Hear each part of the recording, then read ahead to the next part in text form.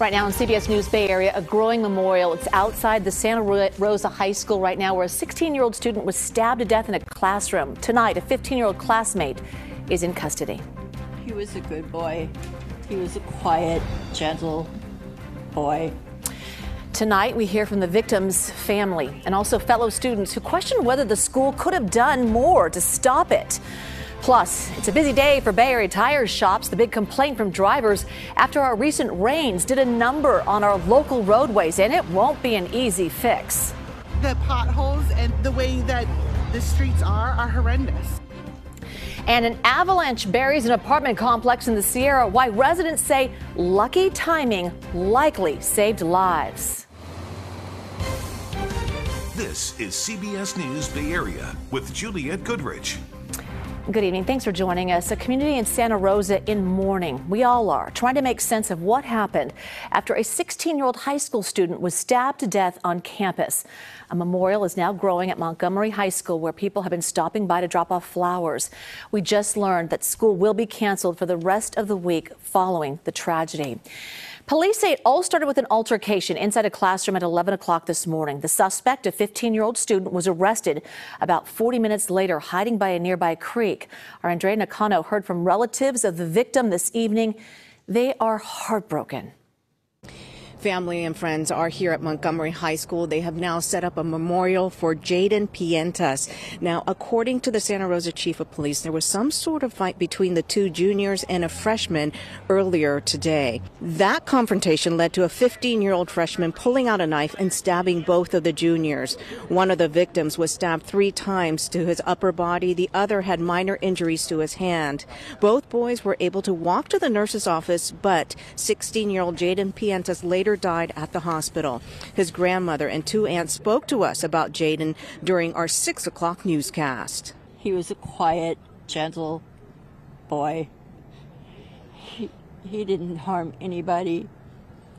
This is so out of character for something to happen like this to him. He was one of the sweetest, most lovable, kindest, cutest, just like so bashful and compassionate. Like he didn't deserve any of this, and nobody saw this coming. And it's an absolute tragedy and a loss. Now the 15-year-old suspect was taken into custody. He was behind St. Eugene's Cathedral, which is just about a half a mile from here. Now, as you heard from the family, that they really want the school to step in here, because I've talked to other parents that are here tonight, and they tell me that they've had similar situations where their son was involved in a fight and the school didn't step in to do anything about it. Andrea, thank you. Now, following the news conference, a student had a chance to ask questions, and she wanted to know why the school didn't act sooner. To be held accountable, a student had to call 911. Right. Nobody else did. A student did. I get that. A kid. The school didn't do anything. The school knew that these two had problems beforehand. Right. The school, it's their job to keep us safe. In 2020, Santa Rosa city officials voted to pause a school resource officer program with the Santa Rosa Police Department. The program placed officers at the campuses of high schools and middle schools across the school district. We no longer, unfortunately, have a school resource officer at these schools or any of the Santa Rosa schools. We do talk regularly to our students about safety and about caring for each other on campus, but we do not have anything that detects those kinds of weapons on campus right now. The Santa Rosa Police Officers Association says police responded to more than 900 calls for service at schools last year. They say, quote, our city is feeling the impact of not having school resource officers on campus.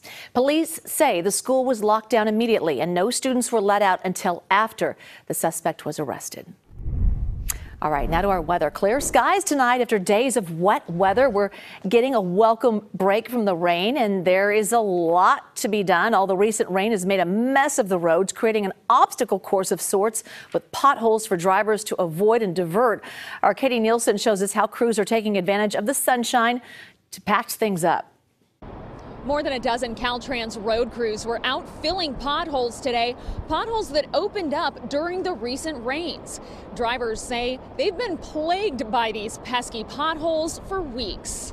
It looks like she might have hit a pothole. Tim Nuss and his family own RT Tires in Dublin. He says they're seeing an increase in cars coming in with blown tires due to problems on the road caused by the rain. That's exactly what happened to Victoria Torrey. We're driving on the Benicia Bridge and all of a sudden the tire went out. On the freeway, raining, it was horrible. She brought in her SUV, where Tim said there was no way to patch the flat. She had to get a new tire. The potholes and the way that the streets are horrendous, and they shouldn't. They need to be. There's so many that need to be fixed. In January, Caltrans said it filled 7,325 potholes across the 7 Bay Area counties, including this one on 680 northbound just before Highway 4. But Tuesday morning, it opened again, flattening tires on more than a dozen cars. I was just following the guy in front of me, and boom, and cars just keep coming in with flats. Same thing.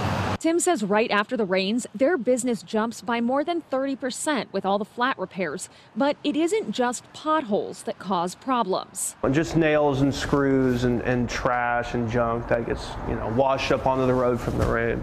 Victoria said she's just happy her family is safe and she was able to get a new tire. You're awesome. Perfect. Thank you so much. Okay, thank you. If your car was damaged by a pothole on the freeway, you can apply for reimbursement for any necessary repairs. You can find that information on our website, kpix.com. Katie, thank you. The impact of our latest round of storms is also being felt in San Francisco. A falling tree brought down some power lines on Clarendon Avenue. Traffic was diverted while PG&E made some repairs. Lick Observatory remains without power tonight. This was the scene from our chopper today after Mount Hamilton got more snow overnight. Caltrans has been working to clear the roadways, which remain closed for the time being. Easy to see why. You can see why. And I was going to say the snow's sticking around because, hello, it's still cold out there. Right. It wasn't all that warm at sea level. You go up 4,000 feet. Despite that full sunshine, there's only so much melting that you can do in one day. They're going to have another chance tomorrow with lots of sun in store. But with clear skies tonight, it's going to be cold out there again by tomorrow morning. Things are already cooling off right now. We have a mix of upper 40s and low 50s on the map at the moment. Those few remaining spots in the low 50s, that's not going to last much longer. Temperatures are going to be in free fall now that the sun has been down for about an hour. We're going to end up around 10 degrees below average for low temperatures tomorrow morning. Most of us in the 30s, just the least cold spots. San Francisco bottoming out around 40 degrees. But as cold as that is, it's not record setting. We're going to remain a solid 4 to even 10 degrees above record territory. Check out some of these records. Record low temperature in Livermore tomorrow morning is 22 degrees. Thankfully, we're going to be a full 10 degrees above that, but it is going to be a little frosty, especially for those inland valleys to begin the day tomorrow. We are going to warm up a little bit more during the afternoon with a nice amount of sunshine in store. We'll take a look at the full forecast coming up in just a few minutes. See you soon. Thank you so much. All right. The first 2 floors of an Olympic Village condo complex. Right now they are buried under an avalanche. 4 condos had to be evacuated. Luckily, no one was hurt. One neighbor says that's because it happened at night. In the daytime, we do get a lot of people walking back there with dogs or just like snowshoeing that area. So, and that condo complex doesn't have a lot of people living there in the winter. More than 100 homes in the area are under evacuation orders due to the avalanche. And the storms turned deadly after an 80-year-old woman was killed. The roof of her back porch collapsed under the weight of the snow. It happened in the town of Forest Hill. That is south of Highway 80. They had more than 3 feet of snowfall in the last 24 hours. All right, it is touch and go for drivers trying to get to Lake Tahoe. Right now, eastbound Highway 80 is closed to semi-trucks. Cars need to have chains. Westbound 80 is still closed from the Nevada state line to about 13 miles outside of Auburn. Chains are required on Highway 50. Take note. Finally, check this out, okay? This is Sugar Bowl Resort, and they sent us this picture of snow completely blocking the door to their